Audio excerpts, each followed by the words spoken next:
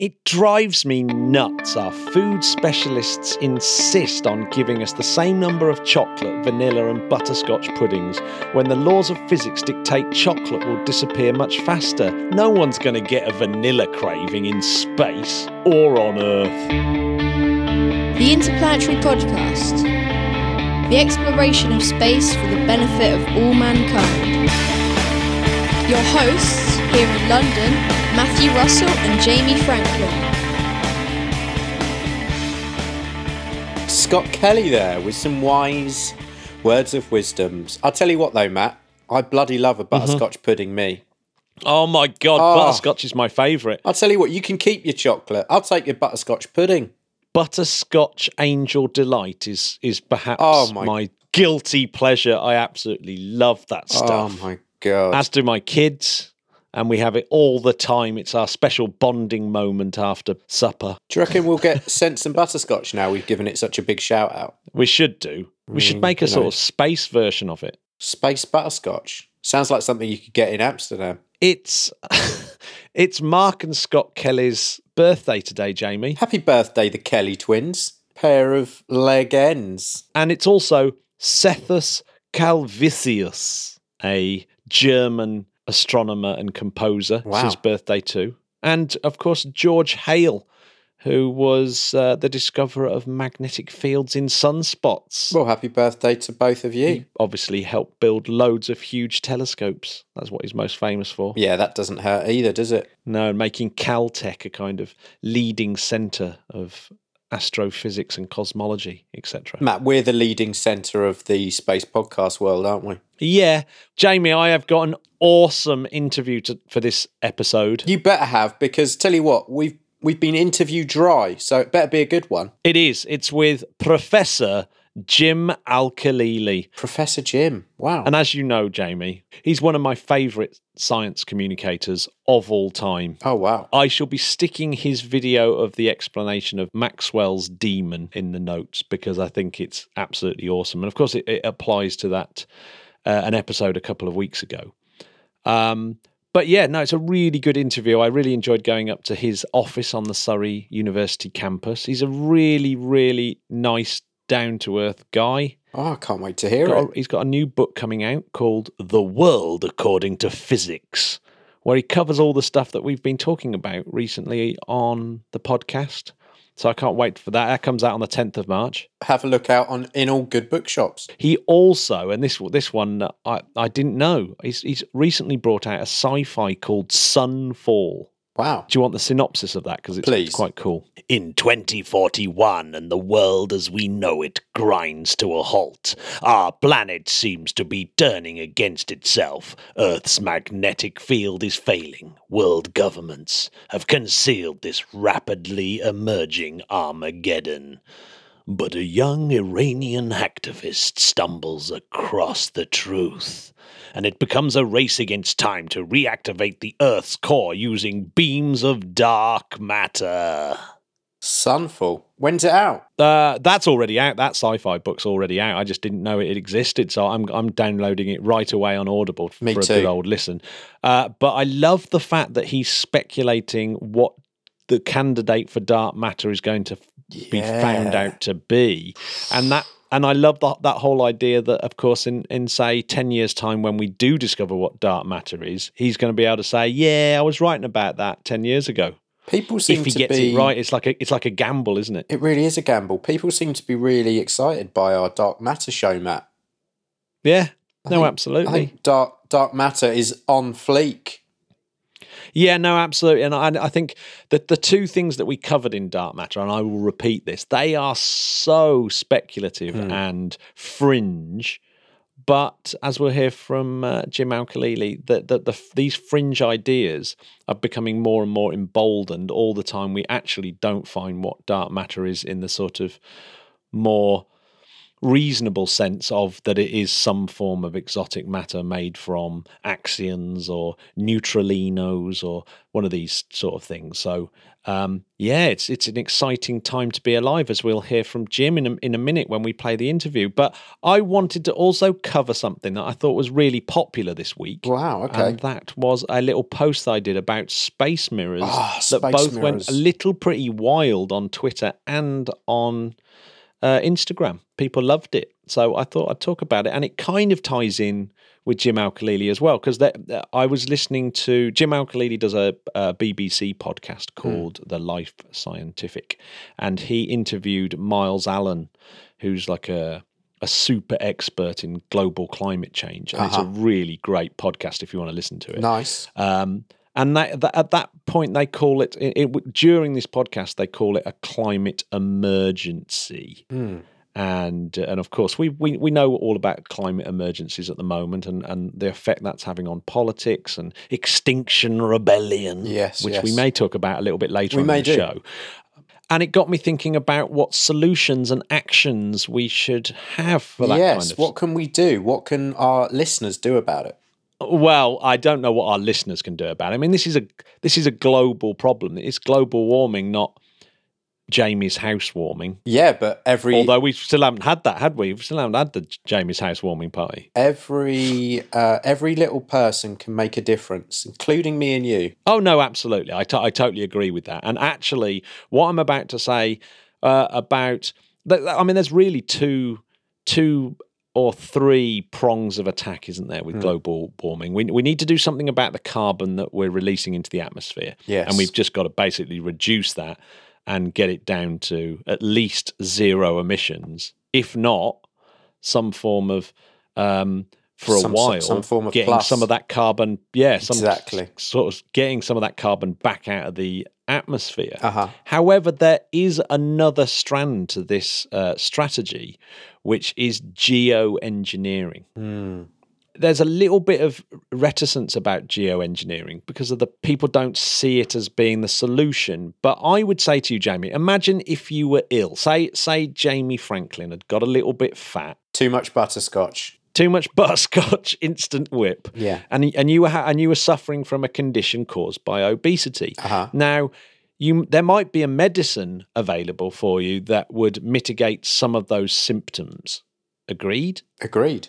But what we ideally want to do is get your addiction to butterscotch instant whip down, yes, and start you on a healthier lifestyle. Yes. Well, I kind of equate that to these two different. So the geoengineering is a bit like this plaster that we're giving you, or the medicine that we're giving you to mitigate some of your symptoms. But of course, the ultimate solution is to get you exercising and off the carbon. Yes, if you know what I'm saying. So I think that geoengineering should play a part in this. That we've got a sick planet at the moment, and we need to start thinking about ways that we can geoengineer. And my favourite, of course, is to build a machine that makes pristine sheets of graphene while taking that carbon out of the atmosphere. So it like double whammy of like super amazing tech while clearing up the atmosphere. Be amazing, wouldn't it? That'd be killing two space birds. So can someone please invent that? But one thing that came up as a geoengineering solution quite recently. Do you know Andrew Yang, the presidential hopeful who's now dropped out of the race? So he... Actually, I think he's one of the very first candidates who ever talked about geoengineering as part of his climate change policy. Okay.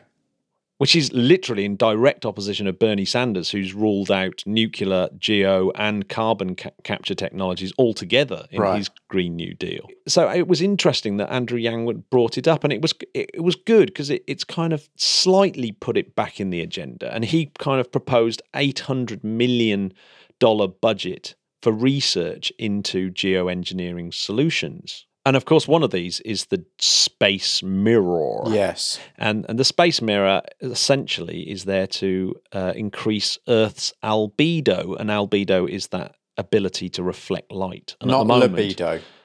not your libido, your albedo. Got it, okay. And yes, so yes, if you put a bunch of mirrors in space, you can reflect away some of that light that was going to enter the atmosphere and heat it up a little bit. So that's essentially it. So the basic principle is put a Mylar sail into space that blocks the light or reflects the light on a place on Earth that you might need it. So you can use it both ways. You can use it to block light or reflect light. And this idea, actually, you'd think this idea had been around for much longer, but it seems like the idea first sort of came out in the early 80s when they were thinking of ways of cooling Venus down with geoengineering. But by 89, there was a chap called James Early who works for the Lawrence Livermore National Laboratory who started proposing building a huge space shade at our favourite Lagrange point L1. Oh, yes. To cool Earth down. And he proposed that this thing would be insanely expensive in the sort of trillions of dollars range. And perhaps you'd have to make it on the moon because it would require too many space launches. It had started to come onto the agenda. Now, there's this guy called Lowell Wood. And I don't know if you've ever heard of Lowell Wood, but he's got a PhD in geoengineering. Okay. But his most amazing thing is that he's the most prolific inventor in US history. In other words, he holds more patents than any other US citizen. More than Edison. Even more than Edison. So Get yes, out. I believe Thomas Edison is second and Lowell Wood is first. Jeez. And he's part of another company called Intellectual Ventures that sort of hoover up all these patents. They're slightly sort of controversial, but they have a geoengineering tech department and a global good department where they work with people like Bill Gates. But Lowell Wood, this PhD in geoengineering, reckons you only need to reflect about 1% of the sunlight to start getting the climate under control. This would be a little bit of medicine. Build these things, get the thing under control while we sort out our addiction to oil, essentially, and burning fossil fuels. It would require a 600,000 square mile. I mean, think about that. 600,000 square mile sheet of Mylar blocking out the sun. But you could do it with lots and lots and lots and lots of small ones, wire mesh mirrors. Patchwork, yeah. But if you think about it, if you were doing it with, say, hundreds of thousands of little satellites, think about that cost and think about, like, you kind of balk at the idea that it's just too difficult. But then you think, what about cars? There's a single car factory that can churn out hundreds of thousands of cars that are way more complicated. And things like building seawalls and all the other things that we're going to have to do with global temperature rises, maybe the cost actually isn't as bad as you think. And I also think things like Starship. One of the most interesting facts I've heard for ages, Jamie, is that the space elevator actually wouldn't be as cheap as Elon Musk is saying Starship is per kilogram of mass that you're getting into space. So it kind of makes the space elevator completely useless. Getting rocket launch systems as large as Starship and reusable actually makes getting stuff into space a lot cheaper. So maybe with the advent of Starship, and if that sort of came online, getting hundreds of thousands of these Mylar sheets into space wouldn't be that bad. But what about the astronomers? Well, there's huge downsides to this technology. Now, the one that I think a lot of people sort of spring to mind is the evil genius that's using geoengineering to hold the world to ransom.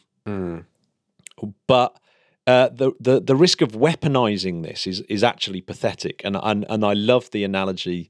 I think it was Isaac Arthur that came up with this analogy where you have basically you don't give all your soldiers hand torches to get them to point their torch at one other soldier and see if you can burn him. Yeah, it just doesn't happen. No. There's so many more effective weapons.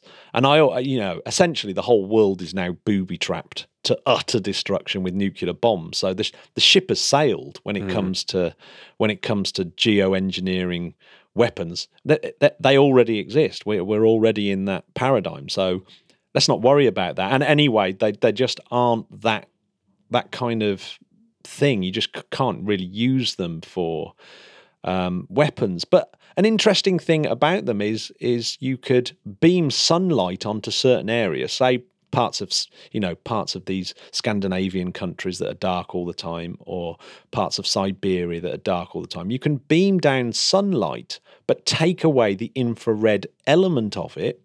And so the sort of global warming aspect of that sunlight now has disappeared, but you're actually giving some use down on the ground as well. So there's some like really interesting ideas. So I'm sure the people of Siberia would be very happy. Well, they actually very well might be. And we'll actually get onto something that was, the Russians have taken this very, very seriously, which was actually the topic of my Instagram post.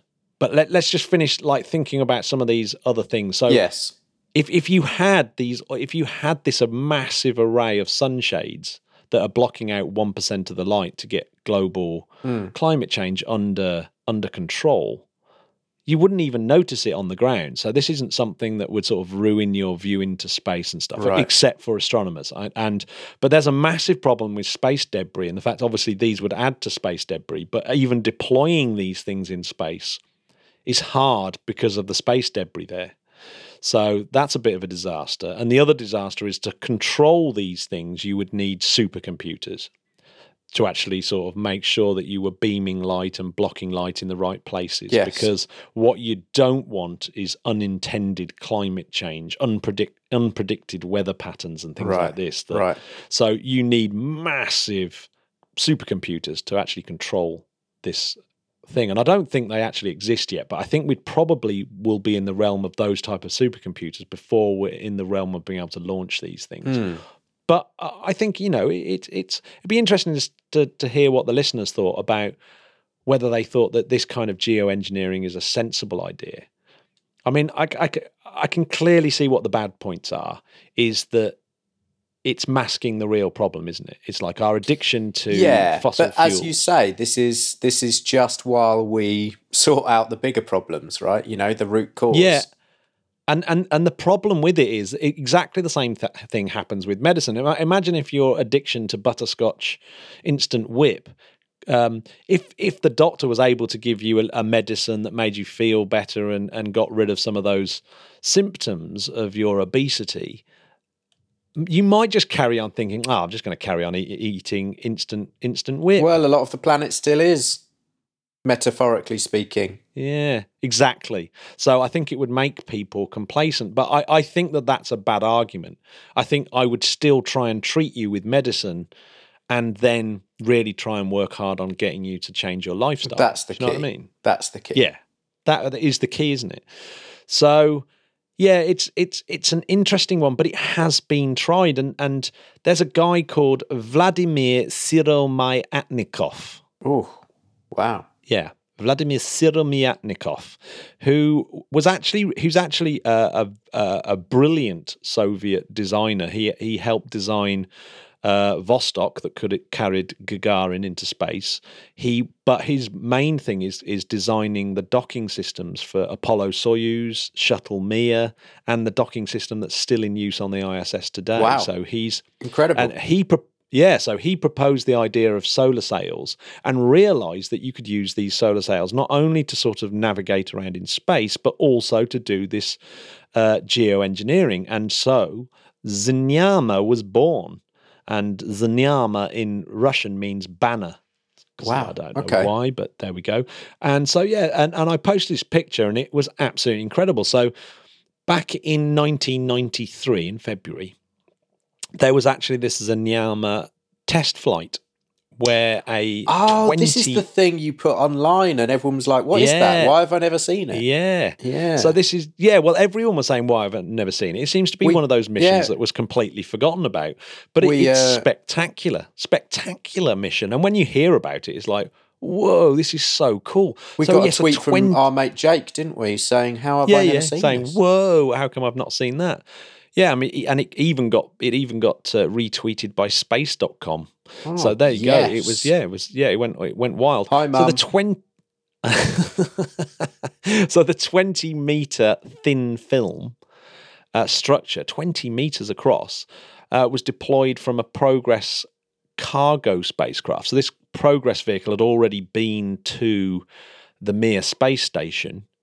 And the whole idea was to verify this whole concept, test a structure, and actually conduct this new light experiment, which is actually extraordinary. So that is so while exciting. It was on the it's unbelievable. I mean, while it was on the Mir space station, you had the crew of Mir, which was Manakov and Polishuk. They actually installed the Progress had docked. And then they were able to they incorporated this device onto the Progress vehicle by removing the docking mechanism. Right. So both these things had been built by your man. And they put this reflector system on and then launched the Progress vehicle away from the Mir space station. And they were able to control the Progress vehicle and deploy this thin film structure by spinning the by spinning the structure, and while it was spinning, that the centrifugal force allows the sails to kind of unfurl, and you can see this in the video. It's absolutely spectacular how it does it. Good and word. Now that, it's got it? this Unfurl. Yeah, it's so cool, and they were able to do this new light experiment using this Progress vehicle with this big solar mirror attached, space mirror attached, and they basically shone a light. It reflected a spotlight onto nighttime Europe, and they could see it from the Mir space station. And this bright spot was as bright as the full moon. So if you looked up, you would have seen a spot that was as bright as the full moon, nowhere near as big, but it would have been as bright. But unfortunately, it was cloudy in Europe, so they didn't see it. So this spot moved from the south of France, through Switzerland, through Germany, through the Czech Republic, through Poland, eventually disappearing in the sunlight as it went into Belarus. But apparently it was seen from the ground as flashes of light in some of these places as it moved across the landscape, including places in the German Alps and places like that. It's just like, so this thing actually worked, and not long after that, the structure was jettisoned, and apparently even then people were able to see that structure from places like Canada, and the Progress vehicle burnt up in the atmosphere. I don't really know what happened to the film structure. I'm assuming that it eventually burnt up in the atmosphere as well and followed it in. But all the other repeated attempts at this all failed. They just didn't manage to get the next version up. The next version up, when it went up, when the sails were unfurling, it snagged on the aerial and all the mirrors got ripped. And bear in mind, this was at the time when Russia... basically the collapse of the Soviet Union. It's round about that time, so it was lucky that the experiment ever went ahead in the first place, because it was conceived by the USSR, and then actually deployed by the Russians. So it's lucky that it went ahead. I mean, it would have been, how cool would it have been if Helen Sharman had been the astronaut on board Mir at the time of that deployment, but she just missed out. It's actually round about that era. So yeah, that's really quite exciting. So these things are possible. They work. I think Space Mirrors is my new favourite thing. I might have to go down a YouTube rabbit hole. Not as many articles as you'd think, considering what an epic piece of space hardware it was. I mean, if Elon Musk had done this, we'd never hear the blooming end of it. We are starting the resurgence, Matthew, single-handedly. Yes, exactly.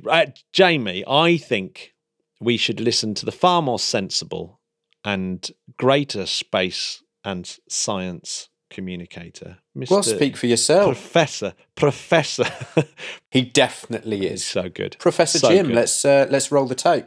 Ekute. The Interplanetary Podcast, putting the ace back into space. So I'm joined on the podcast by Professor Jim Al-Khalili, and I'm in his office at the Department of Physics at Surrey University. Welcome to the show. Thank you very much. Welcome to my office. Well, it's a real pleasure. I have to say, I've not been to the Surrey campus before, even though I've worked for 3 years literally down the bottom of the road.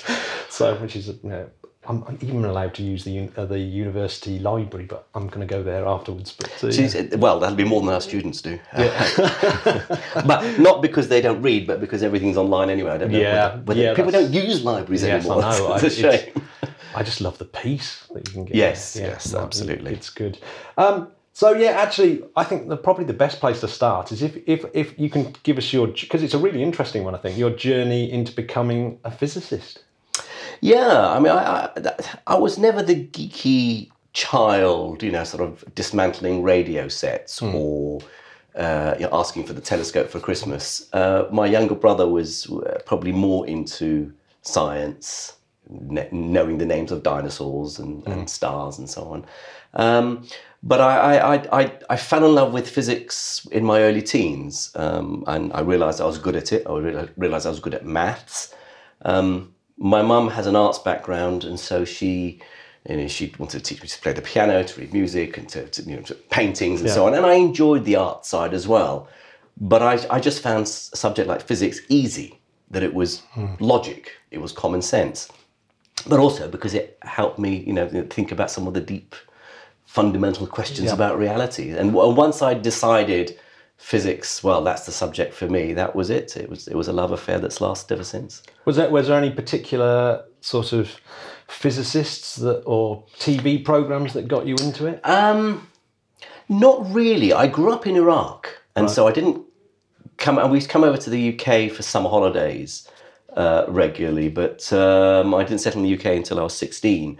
And so the books that I had access to, I would borrow from the British Council Library in Baghdad. There wasn't much on TV. I mean, I enjoyed Star Trek, the original Star Trek. We're talking late 60s, early 70s. But no, so I didn't have those, growing up admiring sort of the Patrick Moores and the Johnny Balls that maybe others of my generation would have been used to had they grown up in the UK. Wow. So then where did you actually study your because you went on presumably to do a PhD and... Yes, here at Surrey. Here at Surrey, I sort of man and boy. After my PhD here, I went to UCL for University College London for a couple of years as a postdoctoral researcher, and then came back to Surrey because I'd specialised in theoretical nuclear physics. That was my PhD subject, and Surrey had the largest nuclear theory group in almost in Europe. So it was a place to gravitate back to, and I'm still here now. So you're still here now, and you're still giving lectures to undergraduates?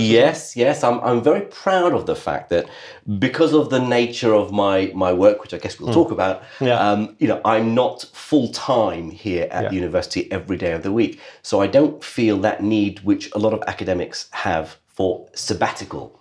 The year out, where you can go and pursue other things, write your book or work in some research lab somewhere else, develop your research. So I haven't had a sabbatical. So I have taught undergraduates consecutively here. Now, this is my 28th year. And without a break. I don't do that much teaching. It's not like this is all I do.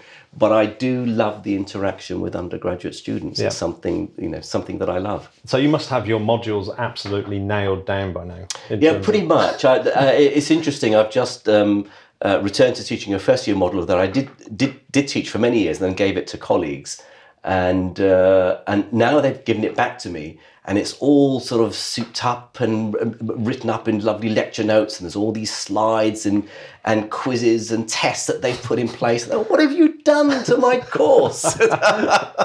So I'm now trying to get my head around the subject because I've only just started teaching. It's the second year module. I only started teaching it last week. Yeah. So what's the name of the module? It's called The Universe. So it's pretty all encompassing. It's a first year undergraduate. So for freshers, for 18-year-olds, it's the module where they learn it's the reason why I like to think they're doing a physics degree. You know. Derive E equals mc squared from first principles. Why can nothing go faster than light? Yeah. How do we know what we know about the nature of stars and black holes and the Big Bang and so on? So it's all that cool stuff, but at a level that isn't too high, because of course these are first years. Yeah. So it's over 20 years you've been teaching that particular model. So presumably lots has changed in our understanding of the universe in that time. Yes. So is there any specific things that you could sort of go, of course we've had to change that element? Well, I mean, certainly there's a tutorial question that I've asked the students, and which is, what is the biggest discovery or revolution in astronomy in your lifetime? And of course, the biggest one that we tend to talk about is the discovery of dark energy in 1998. Yeah.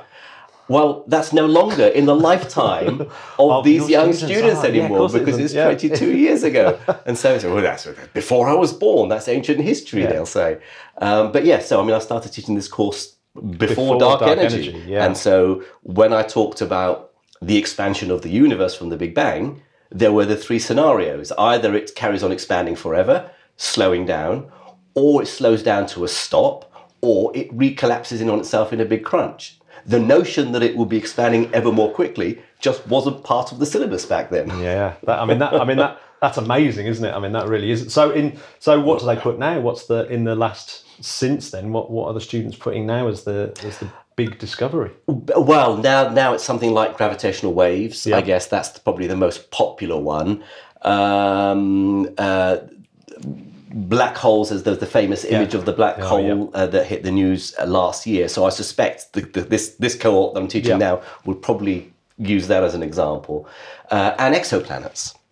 So that's also just probably, well, certainly the proliferation of exoplanets. Maybe not the first one. It seems to me if you're getting them really excited about the universe and how it's changing, how do you keep your physics undergraduates from moving over to, say, astronomy or astrophysics? Or do you expect them to go on to do astrophysics? Well, I mean, we do have one of our programs in the physics. We do have an astrophysics research group, including astronomers and modelers of sort of galactic formation and so on. So one of the undergraduate programs we have at the Surrey Physics Department is physics with astronomy. Yeah, and some fraction of our undergraduate cohort will be doing the physics with astronomy strand, and they'll be part of the audience that I'm teaching. But no, I try not to make it too exciting for them, so they all disappear, because I'm not an astronomer or astrophysicist. I'm a quantum physicist, so I don't want to oversell a rival part of physics. So okay, let's go back to, so you're a quantum physicist. So what are you working on outside of the universe? What's your area of research and expertise at the moment? Well, my background, as I mentioned, is nuclear physics. And for most of my career and most of my research papers that I've published have been in modeling nuclear reactions.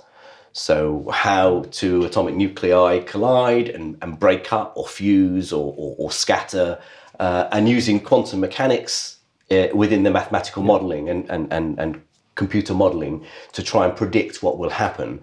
But in recent years, I've slightly moved to one side, and now one of my big interests is actually in the foundations of quantum mechanics, called open quantum systems. So rather than studying a quantum system, a very small thing like two nuclei colliding, how does that fit into the surrounding environment, the outside world? So it brings in some really sort of foundational questions in quantum mechanics that we're still trying to wrap our heads around, like what is the nature of measurement in quantum mechanics? What does it mean? What is decoherence? What is entanglement? And that's much cooler. Oh yeah, it's really cool. I mean, I heard a very good argument between you and another of my favourite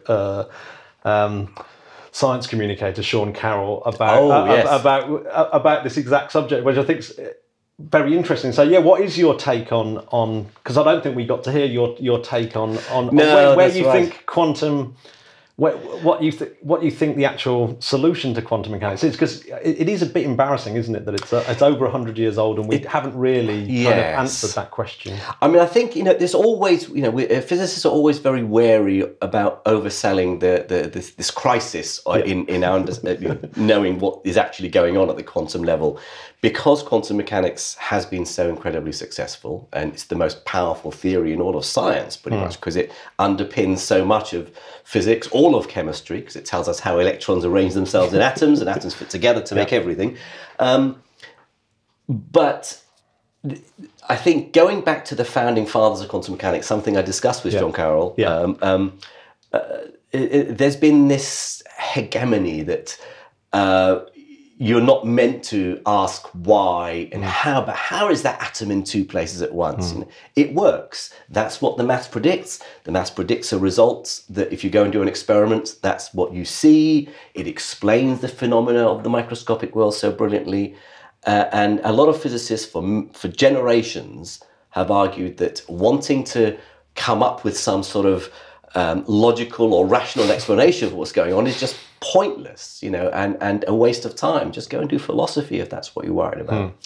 But the people of my generation and Sean Carroll's, middle-aged physicists, our supervisors would have warned us against exploring some of these issues. They are now retiring. We are now becoming sort of the old guard. And we're becoming a bit more emboldened to ask the question, which is that the fact is the maths works, the equations work, it's absolutely solid. We're not anticipating, even if another Einstein comes along in a revolution in physics, quantum mechanics won't be shown to be wrong, right? We know that. The maths is solid. But what does it mean? We have all these different interpretations. The narrative that you attach to the maths to give it meaning, because it's meant to describe the real physical universe, independently of our squabbles. And there are these different interpretations. My view is that I am very much agnostic, because I don't know which one is correct. A physicist should not use words like "I believe that this." That's not science. All these interpretations currently make the same predictions for any experiment you choose to carry out. So you can't discriminate between them. If you believe that in the many worlds interpretation, the universe splitting into multiple parts, well, that's predicted by the maths, and the experiments, results of experiments it predicts turn out to be true, as do lots of other different interpretations. So I mean that also, I mean, you've got this problem that you've got this wildly successful theory that just works, and like you said, it's one of those things that's not going to be rubbished. It's not going to be. It's never going to be turned away. But you've also got relativity that is incredibly successful. It's exactly the same story, really. It's every single day it seems that there's an experiment that confirms Einstein, and so including gravitational waves, and so. But these two theories, even for someone like me with a very small brain, I can see that they're not really that compatible, and that's the big struggle. So where are we at the moment with those elements of it? Well, for the last 30 plus years, 40 years now, almost. Physicists have been looking for the so-called theory of everything that brings together quantum mechanics and relativity, a theory called a theory of quantum gravity. Because Einstein's relativity, the nature of space and time, is also the theory of the force of gravity, which replaces Newton's idea of gravity. So Einstein's view of gravity is that matter and energy warp space and time. Space and time can be curved and bent, and they tell matter and energy how to behave within them. So it's pretty sort of profound and deep and fundamental. Quantum mechanics is about the very tiniest building blocks of matter and energy in reality. And as you say, they are very different structures. But can you? Is there a simple explanation about why they don't really kind of interact? Einstein's theory of relativity is the theory about the structure of space and time. In quantum mechanics, space and time are sort of there from the start, and stuff happens within space and time. Right. But quantum mechanics doesn't tell us how space and time itself is quantized. Right. And general relativity talks about space and time, but it's smooth space and time. It's not bitty. It's not lumpy, which the quantum world, we're told, should be. But to give you another quick example, even something as fundamental as the nature of time itself is not understood. Yeah. You know, relativity theory tells us time is a dimension, like our dimensions of space. And it's the fourth dimension in 4D space-time. It's a dimension that can be stretched and bent and seen from different perspectives and so on. Quantum mechanics tells us time isn't a dimension. It says time is a parameter. It's a number that you put in your equations to predict what your system of interest is going to do in the future. So time's not quantized, is it? It's not quantized. No. It's just a number that puts in that allows you to see what an electron is doing. But the thing is, it's reversible in quantum mechanics. So the way a quantum system behaves now, you put in the time now, you can crank the handle and work out what that system will be doing if you were to make a measurement at some time in the future. But likewise, you could work out what it was doing in the past because time goes forwards and backwards. That's not the same in relativity. And then to make matters worse, there's a third arm in physics, which is thermodynamics, which is another topic that's not quantum and it's not relativity. And thermodynamics, the subjects about heat and statistical mechanics, their time has a different definition. It's an arrow pointing from past to future. So if these three pillars of physics of the 20th century and indeed the 19th century, thermodynamics, quantum mechanics and relativity, all have completely different ways of explaining the nature of time, then you realize there's something missing because they can't all be right. Yeah. And so, is one wrong? Are they all wrong? We don't know. Yeah. So where does something like information theory, because like someone coming outside of physics and coming straight back into it, you hear about information theory quite a lot and how important that's become in the last sort of decades. Yes. So there are various aspects to it. So in particular, quantum information theory. Yeah. In quantum mechanics, information cannot be destroyed. There's like a conservation law regarding information. But in relativity theory, there's an issue. This is something that Stephen Hawking grappled with, that, if you throw a book into a black hole, yes, the matter that makes up the book will all be squashed down to the singularity in the middle of the black hole. But what happens to the information? And you might think, well, it's lost. But quantum mechanics doesn't allow us to lose information. So chucking books into black holes is exactly one of those examples where quantum mechanics comes face to face, colliding with relativity theory. Yeah. So we know that things like information and the leaking of information in quantum mechanics, when you make a measurement of something, when you open Schrodinger's cat's box to see if it's dead and alive, you're gaining information. So the information comes in when we're talking about the measurement process in quantum mechanics. And the way quantum information dissipates into the surrounding environment is that somehow similar to the way heat dissipates from a hot object into a colder surrounding environment. So that brings quantum mechanics and thermodynamics together. So I'm throwing these examples around because we don't know how it all fits together. We sort of have hints and clues, connections between these different subjects, but we also realise we're a long way from that final collection together. Yeah, because I'm right in saying that Hawking was quite close with his evaporating black holes, Hawking radiation, because that has got a little bit of quantum theory and a little bit of relativity in there. That absolutely, and a bit of thermodynamics because it has this quantity called entropy. The amount of disorder, which is to do with information. So yes, it's a very neat sort of collection of all these subjects together, but it's not verified experimentally. It's really hard to check that these black holes really do give out what we now call Hawking radiation. If we could discover that, or if we could have done while Hawking was alive, he would no doubt have been given the Nobel Prize. But of course, it's too late now. So presumably, so something like Hawking radiation, it's just really, really hard to measure it. Is there a timeline where something like that would be measurable? Are people working on it, or is it something that's so faint, really, that? I think it's not something that we could carry out an experiment directly to detect, to confirm. It's a bit like, ideas like, is gravity, if gravity is quantized, it'll be made of particles called gravitons. Well, are we able to detect gravitons or make them in a laboratory? And again, we're so far from being able to design an experiment that would directly probe and confirm these ideas, that physicists realize there has to be a bit more imaginative. We'll have to find indirect ways of testing some of these ideas. Yeah, so actually that's a really neat point about, if as a theoretical physicist, you've obviously got things like the Large Hadron Collider and stuff like that as laboratories. But presumably space itself is this fantastic laboratory as well for testing ideas, because you can look at quasars and look at black holes and look at all these other things.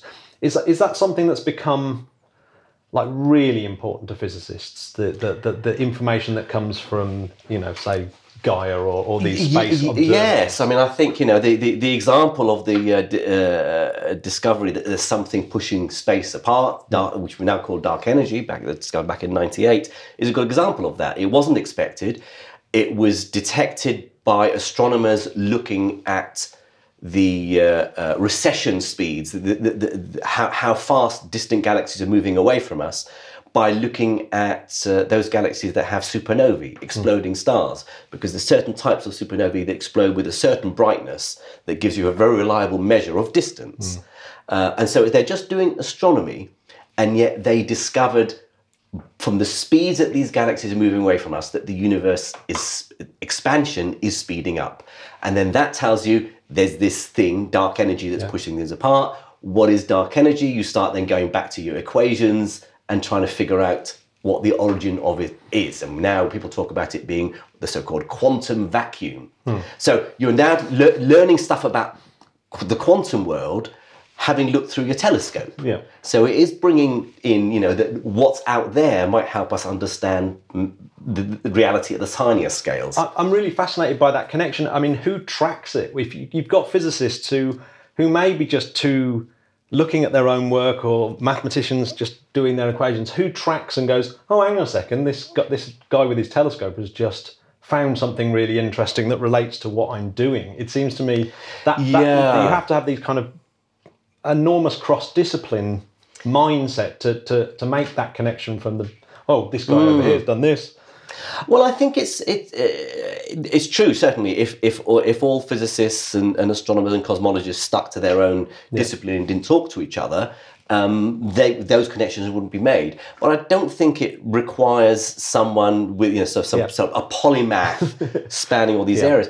Physicists talk to each other in departments, and it was probably decades ago that particle physicists and astrophysicists starting to say, hang on a minute, if we do this, we could check that. And in astrophysics, if they're wanting to understand the nature of dark energy or dark matter, they know that they have to talk to the particle physicists. That's one way of discovering what this stuff is made of. Is this the sort of thing that happens in the canteen, or? Yes, it's the canteen, over coffee, at conferences. It depends on the sort of the collegiality and the atmosphere within research institutions and university departments. But physicists talk to each other.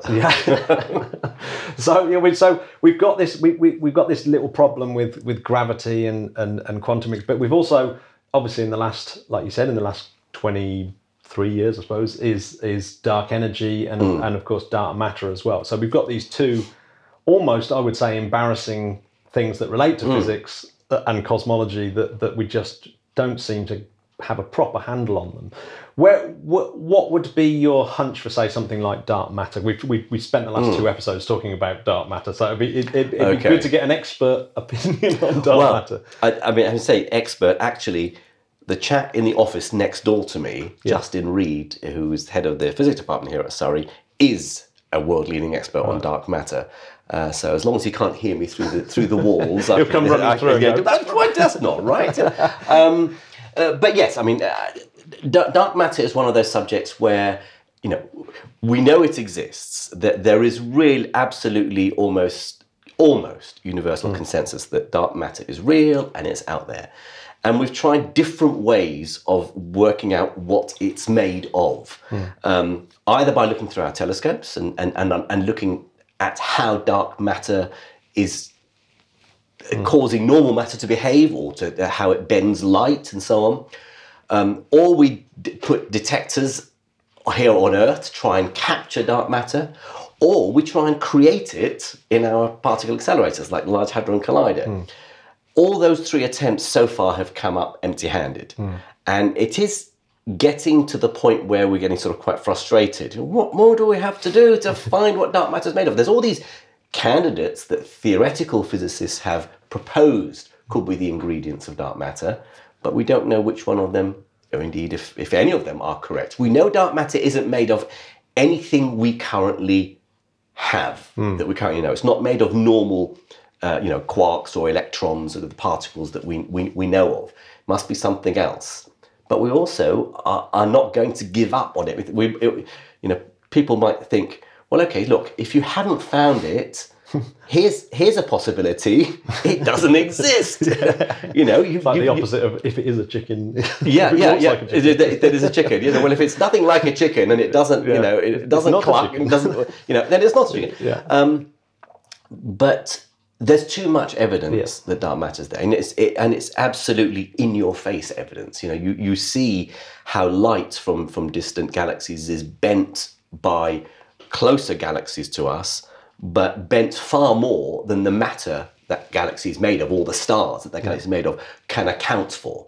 And it's bent in a way that suggests there's an invisible halo of stuff that we don't see, hence the name dark matter, that is causing that light to bend. But also, we cannot explain the universe and its structure now without dark matter. We now believe that galaxies could not have formed in the first place were it not for the help from dark matter, which clumped together before normal matter did. And so there's lots of evidence from astronomy and observations that really tell astrophysicists that dark matter is there.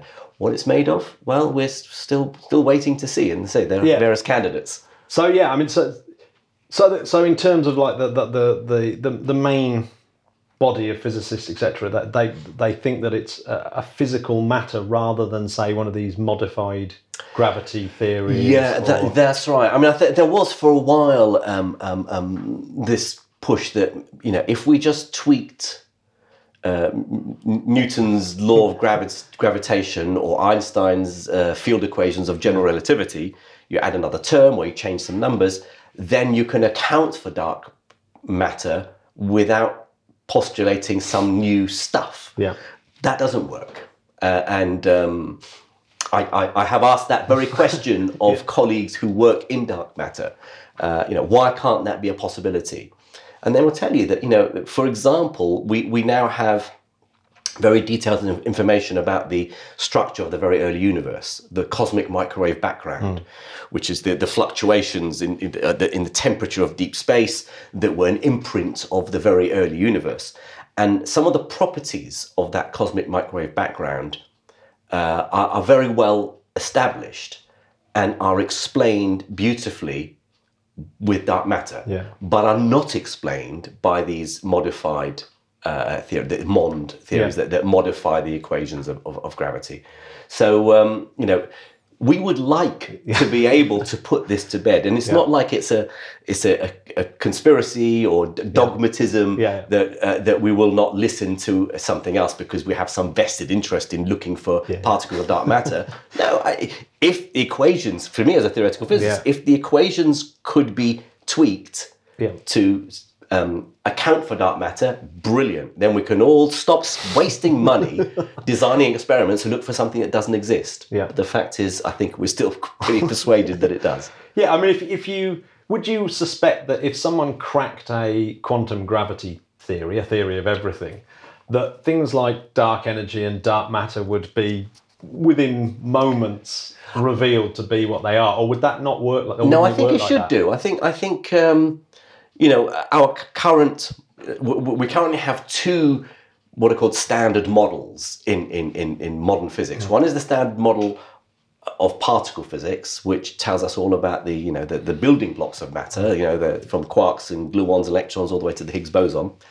And the other is a standard model of cosmology, which flows from Einstein's theory of relativity. But we don't know how dark matter and dark energy fits into either of those. And so the assumption is that if we do arrive at a theory of quantum gravity, it will be a theory that brings together the standard model of particle physics and the standard model of cosmology, what's called the concordance model. And inevitably one would hope that in for free would be an explanation of what dark matter and dark energy are. It wouldn't be a theory of everything if it didn't account for these two very important aspects of reality. I mean, how likely do you think a theory of everything is, or is there a possibility that you could get to a point where you actually can't get to a theory of everything? Well, I mean, I know it's a bit of a philosophical question. No, it's certainly true that there's no guarantee that we're going to arrive at a theory of everything. But the fact is, there has to be a way of bringing these two things together, quantum mechanics and relativity. And to give you a simple example, general relativity it tells us how space and time reacts to matter within it. Imagine that matter is an electron. Imagine that electron is in a superposition of being in two places at once. Then those two regions of space-time will also be in a superposition. They'll both be modified at the same time. Yeah. So space-time has to reflect the fuzziness of the quantum world because it contains within it matter that will behave quantum mechanically. So there must be a way of explaining it. It's such a tiny effect because gravity is so much weaker than the other forces that we've no way of measuring some change in the structure of space-time because of an electron being in a superposition of two positions. But that should still happen. So the fact is quantum mechanics works in its domain, relativity works in its domain, because there are very few examples where the two clash and you have to use them together. But there must be an explanation for that. It doesn't mean we are going to find it anytime soon, though. Yeah. Is there any kind of hints that people are on the right way? I mean, think something like superstring theory string theory it sort of came with a flash, didn't it? And it died away again. Is there one of these things that seems to be making progress? Or I think, certainly there are many very smart string theorists out there still working on it who might, pick you up on the fact that string theory's faded away, died a death. They'll say it's still, it's still healthy. But it is true. I mean, the string theory developed in the 80s, mid 80s, and then further in the mid 90s. Was seen as the leading candidate for a theory of everything, and many people working in the field thought that it would. We just cross some I's, dot some T's. No, other way around. Dot the I's and cross the T's. Maybe that's what happened. Maybe that's what they did. That's where they went wrong. Yes, but that hasn't happened. I think now the broad consensus view, if you take an average of all physicists' views, is that string theory is a very powerful mathematical tool. It's led us to an understanding of not just heading towards a theory of everything, but it's had applications in other areas of physics, like condensed matter physics, the structure, the properties of material in bulk. So it's very useful, but a useful mathematical tool is not the same as a theory or description of reality, a theory of everything. And of course there are other rival, the big rival to string theory was what's called loop quantum gravity. Loop quantum gravity is a way of quantizing space-time gravitational field, which is also, there are still people working in it, and it also hasn't sort of maybe made the progress people hoped. But there are a number of physicists and cosmologists and particle theorists who are now thinking, well, maybe we need to take a step further back. Clearly, we're not making the progress we'd hoped. Are there different ways of approaching it? And that's one of the reasons why, for example, foundations of quantum mechanics, the interpretations of quantum mechanics, are starting to come back in fashion again. Because there is this feeling, which is not really how science should work, but the sense that to arrive at a theory of everything, we also need to find the correct interpretation of quantum mechanics. You know, whether it's many worlds theory, whether it's hidden variables theory, whether it's relational quantum mechanics, cubism. There's all these sorts of, spontaneous collapse theories. Yeah. Wonderful array of names of ways of explaining the weirdness of quantum mechanics. And until now, that's just been philosophical, right? Because quantum mechanics works, who cares? It's what day of the week is it? Right, today I believe in this interpretation.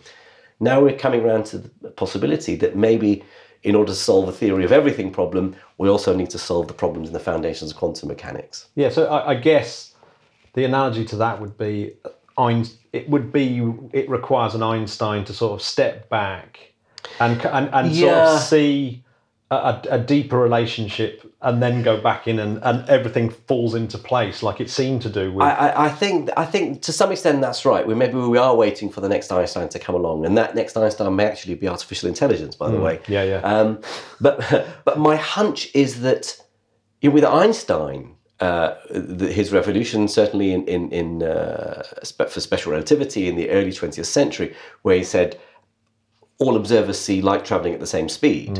The speed of light is invariant, and it doesn't have a medium to travel through. And from there, that gave an explanation of the equations, what are called the Lorentz transformation equations. So the maths, again, for relativity, the maths was in place before Einstein. Yeah. He didn't come up with the maths. He's credited with the discovery of special relativity because he attached the correct interpretation to the equations. Yeah. And it really beggars belief. I'm astonished that physicists around the world seem not to have made that connection. That, why has quantum mechanics got away with it? Yeah. Einstein credited with relativity because he found the correct interpretation, not Lorentz or Fitzgerald or Poincaré, who were the mathematical physicists before him who came up with the equations. We're at the stage in quantum mechanics that the equations all work, but we seem not to care how or why or what they mean. And so, coming back to your question about, are we likely to get to a theory of everything, and do we need another Einstein? Einstein's revolutionary idea was actually quite simple. I teach it to my first year students, that there's two postulates of special relativity. One is all motion is relative, and that goes all the way back to Galileo. And the other is the speed of light is the same for everyone, however fast you're moving. From there, everything else unfolds. My hunch is that there isn't anything as simple as that's going to lead us to a theory of everything. I suspect it's pretty complicated. and so it may not be an Einstein, it may be a lot of people crunching away. In the same way that quantum mechanics wasn't down to one person. Yeah. Heisenberg with his uncertainty principle, Schrodinger's equation, Pauli's exclusion principle, Paul Dirac saying, well, this idea and that idea, bring them together and you get this. So there's a whole group of geniuses in the 1920s who between them put quantum mechanics, the foundations, the maths of it together. We're going to need that, I think, large group of thinkers to progress towards a theory of everything. Not one revolutionary genius and everyone's going, of course, yeah, you're right, didn't occur to us. Yeah, because you kind of get the impression that Einstein himself was a little bit upset by the shut up and calculate philosophy. Yes, well, I mean, you can very broadly divide the views about quantum mechanics into two camps: the realists and the positivists is another way. Or in what philosophy would call epistemology or ontology. So. Or put it in terms of people, you've got Einstein versus Bohr. Yeah. So Einstein believed there was a physical reality out there, and it's job of physicists to understand that physical reality. Bohr said, no, the job of physics is only to what we can say, the state of our knowledge about physical reality. We can't describe reality itself directly. All our equations tell us is what we can say about reality. And there doesn't need to be an objective reality out there at all. All quantum mechanics gives us is the tools to predict the outcomes of experiments. And Einstein said, no, that's not enough. I want to know what's going on before I do the experiment, before I do my measurement. And Bohr would say, well, that's pointless, because how do you know whether you're right or wrong unless you do the experiment? So it's a philosophical view, but I side with Einstein. For me, I think the job of physicists is to understand physical reality, which is there. It exists independently of our puny brains, arguing about it. And we should be able to get as close as possible. We may not ever actually get an exact description of reality, but that ultimate truth is there. It's waiting for us. And those physicists who say, no, it's a waste of time, all quantum mechanics does is give us the tool to make predictions of experiments, that's not physics. Yeah. That's engineering. Yeah. And I don't want to insult engineers, but engineers don't care about the how and the why by a large extent. They want to know if it works, I want to use it and apply it and do something useful with it. Yeah. Whereas a physicist wants to know how it works and why it works. And for generations now, I think practitioners in quantum mechanics have sort of forgotten what the job of physics is about. Do you think? So you were saying, I mean, right back to your very early point, that seems to be a generational thing that as we're moving into this, the sort of the people that were taught by Bohr, and then they're the kind of last of that old. I think that's right. I think that's right. I mean, I was taught what's called the Copenhagen interpretation, which is the standard view. I mean, that's what all quantum mechanics textbooks are at universities all around the world, still to this day. And that's the view that was promoted by Bohr and Heisenberg and Pauli, which is to say that here's the maths, here's quantum mechanics, it works. Don't worry about how that electron can actually be in two places at once. You use the maths to make predictions of what you will get when you look. And certainly the students of Bohr and Heisenberg and Pauli and Dirac were also promoting that hegemony, that view. My PhD supervisors, who are now retired, would have also been on that view. I, as a PhD student, was a pain in the butt. I would, but why? But how? That can't be. But and others of my generation were also like that. And I think we're now at the stage where this area called Foundations of Quantum Mechanics is undergoing a real revival and starting to make progress, partly because we can now do very careful experiments that we were unable to do before to test some of these ideas. Really, really precise experiments in quantum optics and so on. But also because we've moved out of the shadow. We are now sort of, I think, confident enough to say, no, hang on a minute, this is, I wouldn't have used this language or been as bullish as I am here now 25, 30 years ago. When I was starting off as a researcher, I would have bowed to greater, more wise people. I sort of feel that courage that I can say these things more clearly now.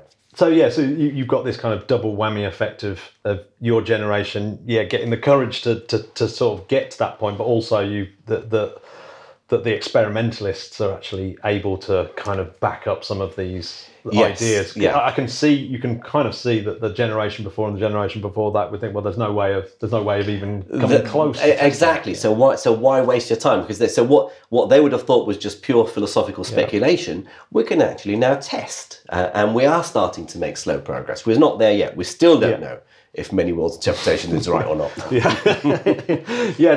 think that because I want to talk about your science advocacy and how you go out and present, because you're one, as I've said, you're one of my favourite Thank you. Science communicators. Do you think that that's helped you be a science communicator? That kind of sort of new openness to trying to find out those ideas and confidence that. I don't know. I mean, I've always enjoyed explaining. I mean, that's because of the nature of my work as an academic, as a researcher, as a broadcaster, as a writer, as a speaker. The common thread is that I'm an explainer, and not all physicists, not all scientists are like that. Many would like to learn about the world, how the world works, solving their equations, writing their codes, publishing their papers, and that gives them enough pleasure. For me, I derive as much pleasure as that, finding out for myself. I also get as much pleasure by shouting about it to the rest of the world, to anyone who will listen. And so I've always enjoyed this. It wasn't something that grew as I grew in confidence in my own knowledge and ability, because I think maybe I surrounded myself, my social group of friends weren't physicists, and so I was very used to having to explain to them what I was doing in plain language. And I think it's more to do with science communication, or any sort of communication of a complex discipline, is about empathizing with the person you're talking to. Put yourself in their shoes. How do they see this concept that you're trying to explain? So it's picking the right language, picking the right analogies and examples, and being aware when that light bulb goes on over their heads, and you think, okay, your penny's dropped, to mix my metaphors. Now I've hit it. I've found the right way of explaining it. Yeah, because I mean, in my own personal practice as a lecturer, I've noticed that I feel as though I don't truly understand a subject until I try to teach it. Yes, no, that's very true. Absolutely. Teaching the subject realizes that you just can't you can't make things up as you go along. They will sniff it out. Oh God, I've been in that situation more times than not. Yeah, no, it's very useful. To have to teach something. Well, it's been a brilliant chat. It's been like a really great overview of where we are with physics at the moment. I've got a couple of banalish questions near the end, if you've got time. If you were to bring back a physicist or anyone from the past to either come back and show them how far we've got, or to actually help with trying to solve stuff, is there any kind of person that you would think of off the top of your head who's there are so many, I have so many heroes in physics, and I was sort of always inspired in when I was studying physics by reading the biographies of some of the great physicists. But there would have been people like Einstein and Feynman and Bohr and Paul Dirac and so on. I think I'd like to go further back, a lot further back. One of the greatest thinkers in the history of humanity is Aristotle. And Aristotle had such a clear view about the nature of reality, and he would make all these great observations, and he would try and figure out the nature of the vacuum and the nature of space, and so wouldn't it be great to bring Aristotle back and show him how much we've advanced in over 2,000 years? Blowing Aristotle's mind would be a pretty cool thing to do. Yeah, that's a really good And we've got a space playlist. Is there any track that you'd quite like to add into the space playlist that for you sums up space? Sums up space itself. Well, I love sci-fi movies, and I guess probably my favourite, as with many people, it would be Arthur C. Clarke's 2001: A Space Odyssey. So I would imagine the theme tune for that, which is Thus Spake Zarathustra. Yep. Doom, doom, doom, doom. For me, that personifies the adventure of exploring the vastness of space. Yeah, agreed. It's absolutely. It's a banging tune. Good, glad you like it. Yeah, absolutely. Well, thanks very much. Is there anything that you'd like to kind of add in, or? Well, it would be remiss of me not to mention that I have a new book out. Oh, of yes, course, no, right, totally, right. Yes, so and in fact, a lot of these arguments and points I've been making, to some extent, I have them at my fingertips because they are what I'm talking about in my new book. So it's called The World According to Physics. Right. And it's coming out depending on when this podcast goes out. But anyway, it comes out 10th of March. And it's a small book. It's sort of very neat and tiny, sort of Bible-sized book. But it's the Bible of physics. I say it's my ode to physics. So I'm very looking forward to seeing what how people take it. Yeah, how long has that taken you? Is it? It's not a huge tome. No, it's 50,000 words. Yeah. So it's not a large book. Nor is it sort of like exploring the whole history of physics. It's basically, how do we know what we know now? How do we know that there's dark matter? How do we know there's dark energy? How close are we to theory of everything?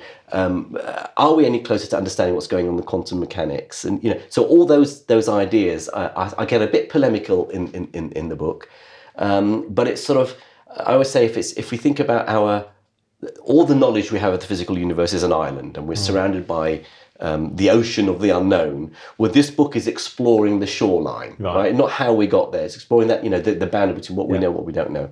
But it doesn't tell you how far the ocean extends to. Does it go on forever? Will we one day know everything, or will we always be peeling back layers of the onion? That's one thing we can't answer yet. Yeah, brilliant. Well, I'll definitely look out for that book.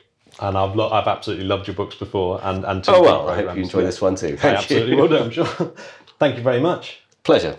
The Interplanetary Podcast is alive! See what I mean, Jamie? Well, It's just awesome, huh? epic in every way. Thank you, Professor Jim. You are our favourite professor Wow. of the week. Only kidding. Of the week. Only Favourite kidding. I professor think of the week. well, he's definitely in our top 3. Let's say that. Ooh. Now, Jamie, I want to bring up, just before we go, another on. environmental piece of environmentalism. Go on. So, we joked last week about the new Sutherland Space Hub planning permission. Yes. And how the picture looked a little bit underwhelming. Yes. I've since kind of rode back on that, because I decided to have a look at the actual planning permission document, and you would not believe how big this thing is and how much detail has gone into it. So wow. There's all these visualizations about what it will look like from various places. Okay. So the whole idea is that it just disappears into the landscape, so it doesn't ruin the landscape, and you can see what it would look like from all these various vantage points, and you basically can't see it. But since the last podcast, there's been a development, and it's all to do with Extinction Rebellion, and Extinction Rebellion have decided that they don't want Sutherland Spaceport, so they have mobilized their huge army of environmental activists to basically spam the planning permission for the Sutherland Spaceport. Right. But in the meantime, I found a Sutherland Spaceport facts sheet, which I shall be putting on as a link in the show notes. Yeah, let's share that. It's Sutherland Spaceportfacts.wordpress.com, and I think this is definitely worth reading through. And I think genuinely, if you want to see a space launch from the UK, and personally on the kind of balance of evidence, I would say, look, space is going to be a really important part of global climate change. For sure.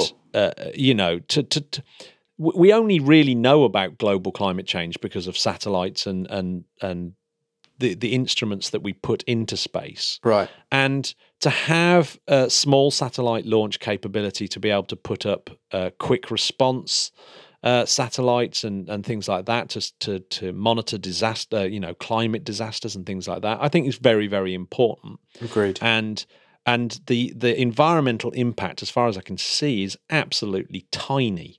And all the actual reality is that these satellites are going to get launched, and I'd rather them be launched from a country like the UK, where we have pretty strict environmental controls, and we actually give a monkeys about the situation.